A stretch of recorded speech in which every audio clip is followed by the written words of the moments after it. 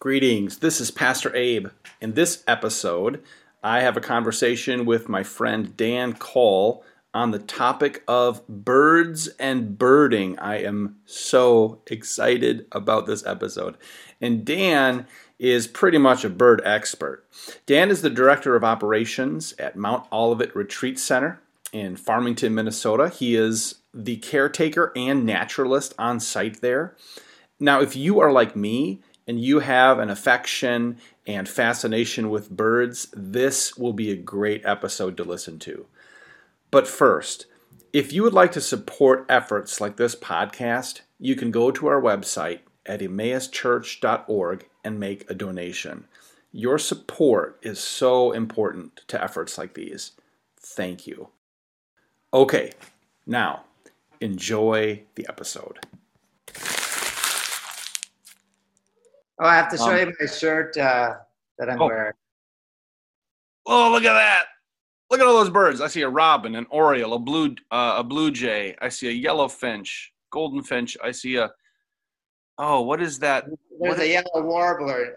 The yellow warbler, that's what that is. Yeah. What's the bird that's in flight there? That one's a white-breasted nuthatch.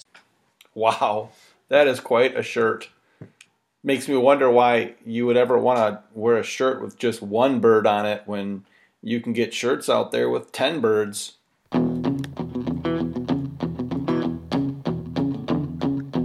Okay, I have begun recording now, so anything you say I can use against you. Are you going on vacation soon? Is that right? Well, I was supposed to be on vacation this week to the Smoky Mountains. The Smoky Mountains are closed down. You can't even get into the national park. Would you, later in the interview, would you be up for a bird call game where I name a bird and you give the call? So we're doing a stay vacation.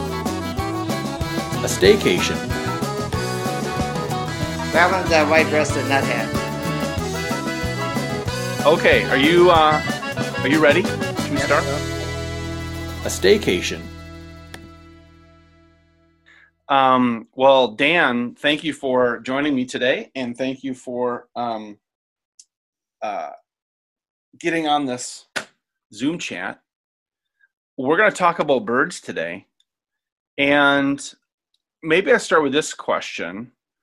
Why do you think so many people enjoy birds and backyard birding? Well, birds are colorful. They have beautiful songs, and many of them will come to our feeders so we can actually, view them up close. Some people may enjoy birds because they were introduced to them at an early age. When I was a kid, our neighbor had a purple martin colony, and yeah.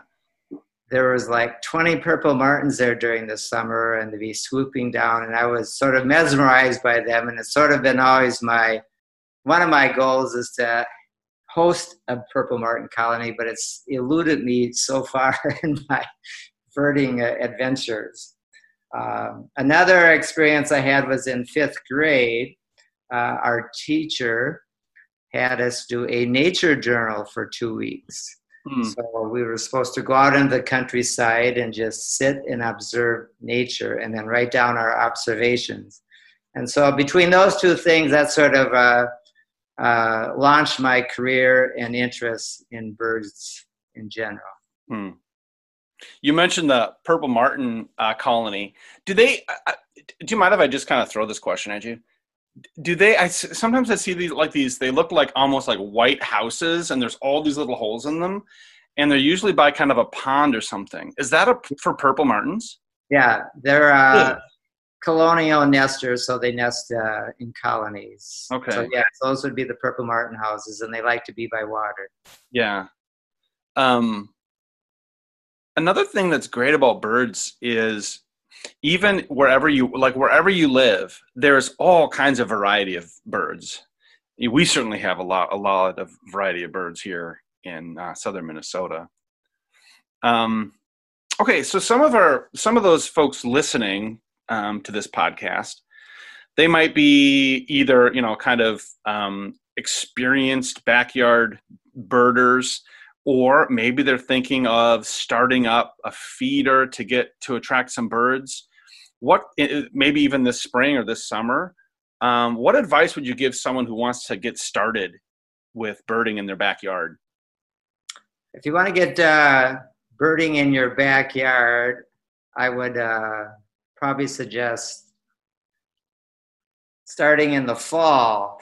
I personally tend not to, I stop feeding the birds in the summer because the food can get contaminated from all the extra heat and water. And I like to disperse the riffraff, the squirrels and the mice that come around on your feed. And if you're going to have any vegetables in your yard, they're going to be inviting these squirrels and mice to get into your produce and digging as well. So the exception I have for the summer is the sugar water for the orioles, a 4-to-1, and the hummingbirds, and the grape jelly for the orioles. So that's where I would start if I'm doing it in the summer. In the fall, then I would start with black sunflower seeds, safflower, which most squirrels don't like, but occasionally one will develop a taste for them. There's always an exception to the rule. Niger seed, I haven't found any squirrels that like that yet. And then suet blocks or beef suet from the meat markets, and then peanuts. So those are the main food items that they love. Black sunflower is the most preferred and attracts the most species of birds. You mentioned Niger seed. What about those like socks you can get filled with Niger seed for goldfinches? Yeah, is that something we should avoid this time of year? You had mentioned, not trying to do too much feeding in the summer where food is a little more plentiful for birds, but well, that's one that you could probably use because it's not going to germinate it. It's all been heat treated before it comes in from overseas. Because it's grown in East Africa and India. It's not actually a thistle. It's in the aster family. And the squirrels don't like it, but the mice do like it. So you still have some issues with the riffraff. Okay, let's talk about those riffraff. When people I was just talking with someone today, and they were complaining about squirrels at their feeders. What is the best way to deal with squirrels? I think I know your answer, but I'm curious to hear what you'll say. The best way is to keep the squirrels from getting to the feeders. I've had multiple, quote, squirrel-proof feeders. The problem is the squirrels don't read the rules, and they find a way, whether it's hanging upside down or whatever, to thwart the squirrel-proof feeders. There's some out there that work, but there's quite a few that are, quote, squirrel-proof, or a lot of them won't even say squirrel-proof anymore. They'll say squirrel-resistant, but there's always that one smart squirrel that figures things out. It's like buying a water-resistant watch. Right. You don't go swimming with that thing on. Exactly. I thought you were going to say, get rid of the food that attracts them. So I'm encouraged to hear you say, well, there are some other alternatives if you want to go that direction. I don't know that I gave you this question beforehand, but for those who want to go on, out in the woods or go for walks or go places to look for birds, are there any, maybe I did give you this one, I can't remember, but where would you suggest people could go in this area, the Northfield area, to go bird watching? There's several good spots. The Carleton College Arboretum, probably be the closest. There's the Cannon Valley Wilderness Park, and if you go now and in the next week, you'll also see an abundance of wildflowers. I was out there yesterday, and the spring beauties were just covered like a carpet in certain parts of the park.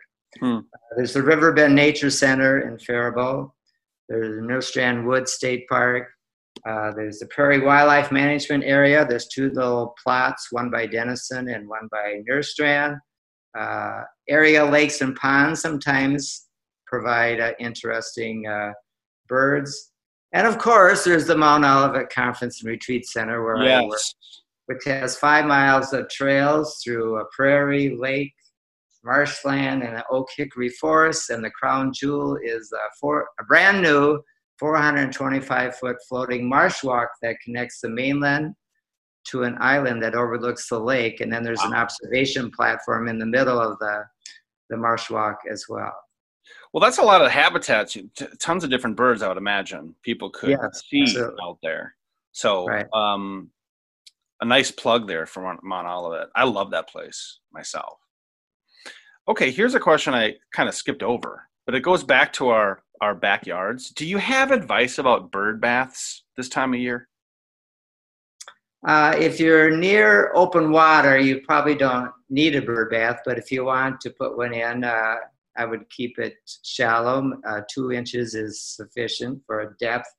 The only thing as you go into summer you'll have to be prepared for is to replace it on a weekly basis to prevent mosquito larvae from developing into adults. And then a dripper or a mister adds to the attraction for the birds if you want to go to that, extra effort. Do those are you talking about some that just sits inside the bird bath itself? Yeah, some of them sit inside the bird bath or clip on the side of the bird bath. Okay. Yeah, anyone who's helping to increase the mosquito population, they should just stop it. Right. So, okay, here's a question I'm interested in. This is something I talk to my father-in-law about sometimes because he's kind of a plant guy. But if we want to attract birds to our backyard with flowers or other plants, which ones are good ones to attract birds? If you want to use trees, I would recommend crab apples, and I would recommend some specific varieties of crab apples because they're not all equally attractive. The red splendor crab apple, the prairie fire, golden raindrops, royal raindrops are all good crab apples that birds like. Serviceberry, the birds will devour those as soon as they're ripe. Mulberry, mountain ash, and black cherry. And then for shrubs, I would recommend Regent serviceberry, which only gets about 6 feet tall. Elderberry, winterberry, the dogwoods, there's red osier and gray around here would be the 2 most common. And then viburnum blue muffin. And Dropmore honeysuckle vine is great for attracting hummingbirds. And coneflowers, bacha buttons, coreopsis, and cosmos produces seeds that are attractive to seed eaters like goldfinches. And then one other one for the hummingbirds would be a perennial called cardinal flower. It's a type of lobelia. Those would be my recommendations. That's a great list. Do you know what are some good resources if someone wants to do a little more digging on, plants, flowers? Where can they go to learn more? Kind of like what you were just saying, like some of those plants. Is there a website or a resource? Well, I don't have a specific website. I would just, Google it on the internet, plants to attract birds or whatever. Yeah. And you'll get lots of choices to investigate. We have a serviceberry tree in our backyard, and it does not take long before the cedar waxwings will come in. Yeah, they love it. And then, once they're done, then the robins come in and then it's gone. So First come, first serve. Yeah, the crab apples will hold on to their fruit into the fall, so that gives you a wider range of time frame to attract birds. Yeah. Are there any myths about birds or caring for birds you would want to bust?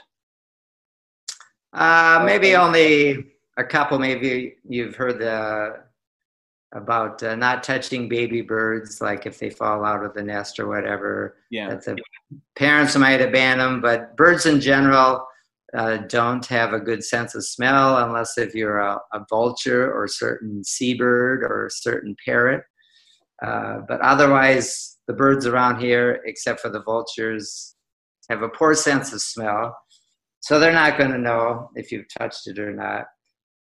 But if the bird is fully feathered and hopping on the ground, then it's probably just ready to leave the nest, and you just have to, the parents are probably nearby and will take care of it. Those I would leave. But if it's, obviously newly hatched or young, you could put that back in the nest.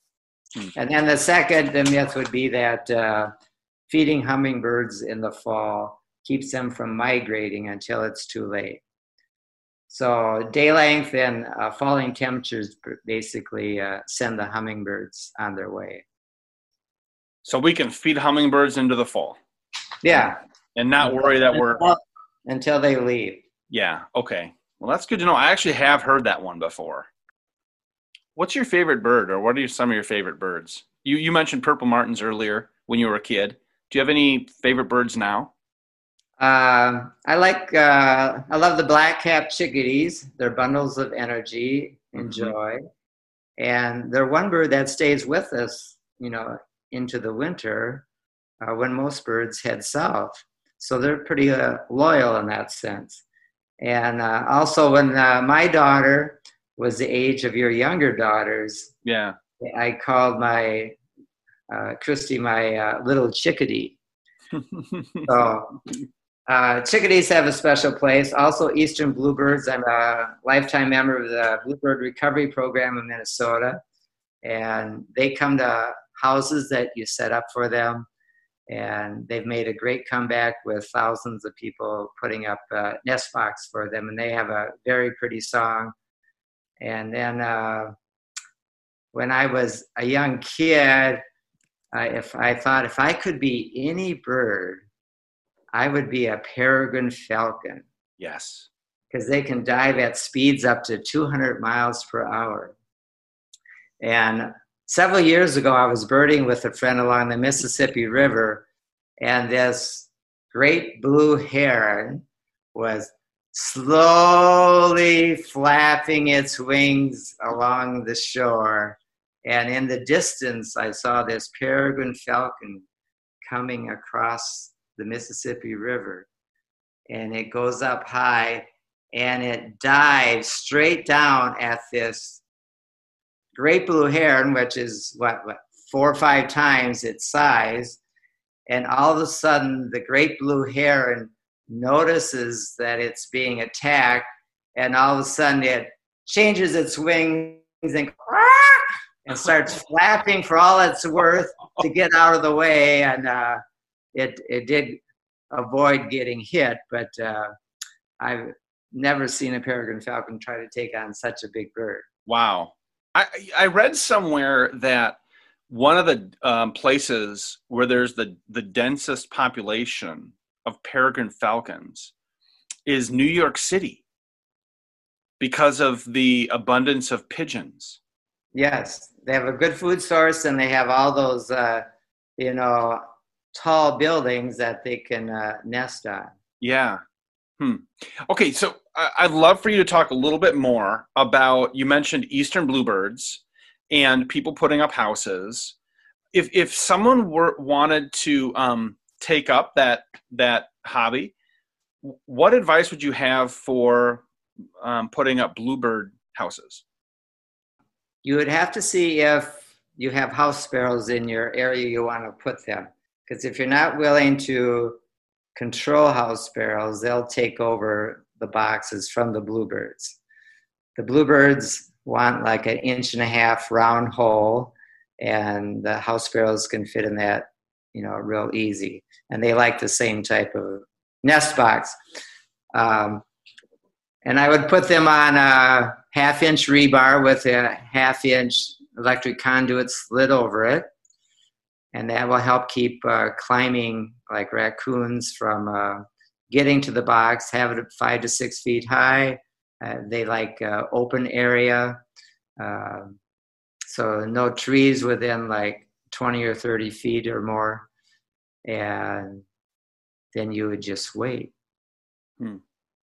We had a conversation one time, and you had mentioned putting up two, like 15 or 18 feet apart or something. Yeah, you could do that because tree swallows also like the same size nest box, same size hole.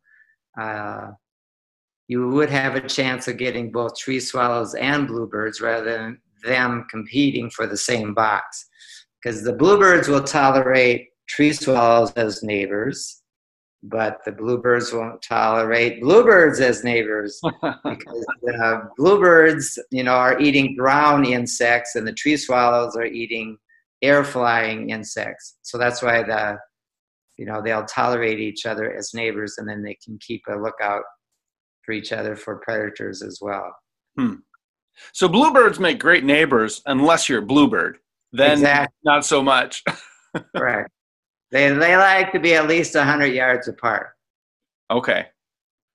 So distant neighbors. Yeah, that's right. I mean, that's a football field. Right. Well, while I have you, one of my favorite backyard birds is the wren. Yes. I just find them so entertaining, and their song is it's beautiful, and it's all over the place. I just love it. So I put a wren house up, or a couple of them, in my backyard, but I'm wondering what advice you might have when it comes to attracting wrens. If you want to attract wrens, then don't expect to attract bluebirds. Right. Because the wrens tend to take over all the nest box in the area, and they'll remove the bluebird eggs or pierce them to take over the box, whether they're going to use the box or not. Because the male will often claim several boxes, and then the female gets to decide which house she really wants. So wrens are not fussy, so that you can put them up almost anywhere in your yard, and they'll probably take up residence. So don't do a wren house if you like bluebirds. Yeah, it'll be hard to have both at the same time in the same yard. Yeah. I mean, wrens do like to be near brushy areas more. Bluebirds like to be in the more open. Sure. So the more you can keep the wren houses in the brushy area, probably the better. But they will venture out, especially later in the season, into open areas where the bluebird houses are as well. So I'm kind of hearing you say it kind of depends on what birds you want. Right. I mean, there are certain factors. I mean, if you live in a very kind of wooded area, or you've got a lot of trees in your yard and a lot of bushes and it's not very open, you're probably not going to attract a bluebird. But if you want to attract bluebirds, then you're going to have to say, you're going to have to be okay with other birds not being attracted to the same place. Yeah, the key for the bluebirds would be just have it in as open area as you can. And then the other thing to be looking for in May are the big three: the Baltimore Oriole, the roof-throated hummingbird, and the rose-breasted grosbeak. All just super cool birds and beautiful birds that come back. And then in the second and third week in May, you want to be watching for the warbler wave. There's up to 20 species of colorful warblers that pass through Minnesota during the second and third week in May. There's been a few that's already here, like the yellow-rumped warbler, but many more will join them in the second and third week of May. You mentioned the grosbeak, and are they a backyard bird, or do they stay in the woods? I don't know. Well, if you have mature trees, they'll be that you could get them in your yard. But yeah, they like more mature woods and the taller trees to nest in. The Oriole. So last year, man, I went through a lot of grape jelly. We had at one point in our backyard we have a river birch that, in my opinion, was planted a little too close to the house. However, we have windows that look right into the tree, and so when the Orioles came back, at one point there were 3 Orioles taking turns. We also have another willow tree, so some of them would go to one of them would go to the willow tree, and the other to the birch, and they would just take turns. And man, I was filling that grape jar up a couple times a day there for a few days, and they are just spectacular looking birds, that's for sure. How long do the Orioles stick around? The Orioles, if they're nesting in the area, they'll stick around through into July. But lots of times, a lot of the Orioles are coming through and they're going farther north. And if they don't like your neighborhood, they'll just keep going. They may stop to get some grape jelly for a few days, but then they'll continue their migration or hunt for another more hospitable home. Mm-hmm. But when they are nesting in the area, they tend not to come to the feeders as much during June. So if you see them drop off, it might be because they're in their nesting phase. Sure. That or they've taken off. Right, exactly. Season. Yeah. Hey, thanks for walking through like what to be looking for in the next few weeks and months. What about waterfowl? Like any ducks? I know some of them have probably already passed through, but are there any?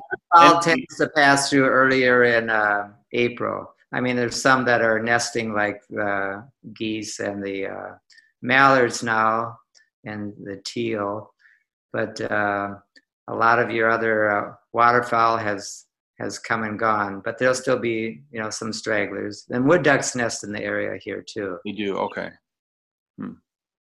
What have we not covered that you want to make sure we that gets talked about? Well, if you want some bird books, yes, to identify birds, I would recommend Birds of Minnesota by Stan Tequila, or the Sibley Guide to Birds is an extensive resource of all birds in North America. It's a little bit bigger if you want to get into that. My personal guide that I use the most is the Peterson Field Guide to Birds of North America. And then if you want to get more specific about Minnesota birds, there's Janet Green and Robert B. Jansen have written a book called Minnesota Birds, Where, When, and How Many. And they're probably, 2 of the top birders in Minnesota, and they've been everywhere and seen everything, because there's about up to 422 species that have been seen in Minnesota. That's a good list of resources. Thank you for that. Maybe make a final comment or two. Yeah. So when you go out in nature, you want to look up and down and all around. Observe birds and nature in general. I mean, every day is an adventure when birding. You don't want to take them for granted. When we had that Easter storm, I had bluebirds, a pair of bluebirds, eating at my peanut feeder for a week.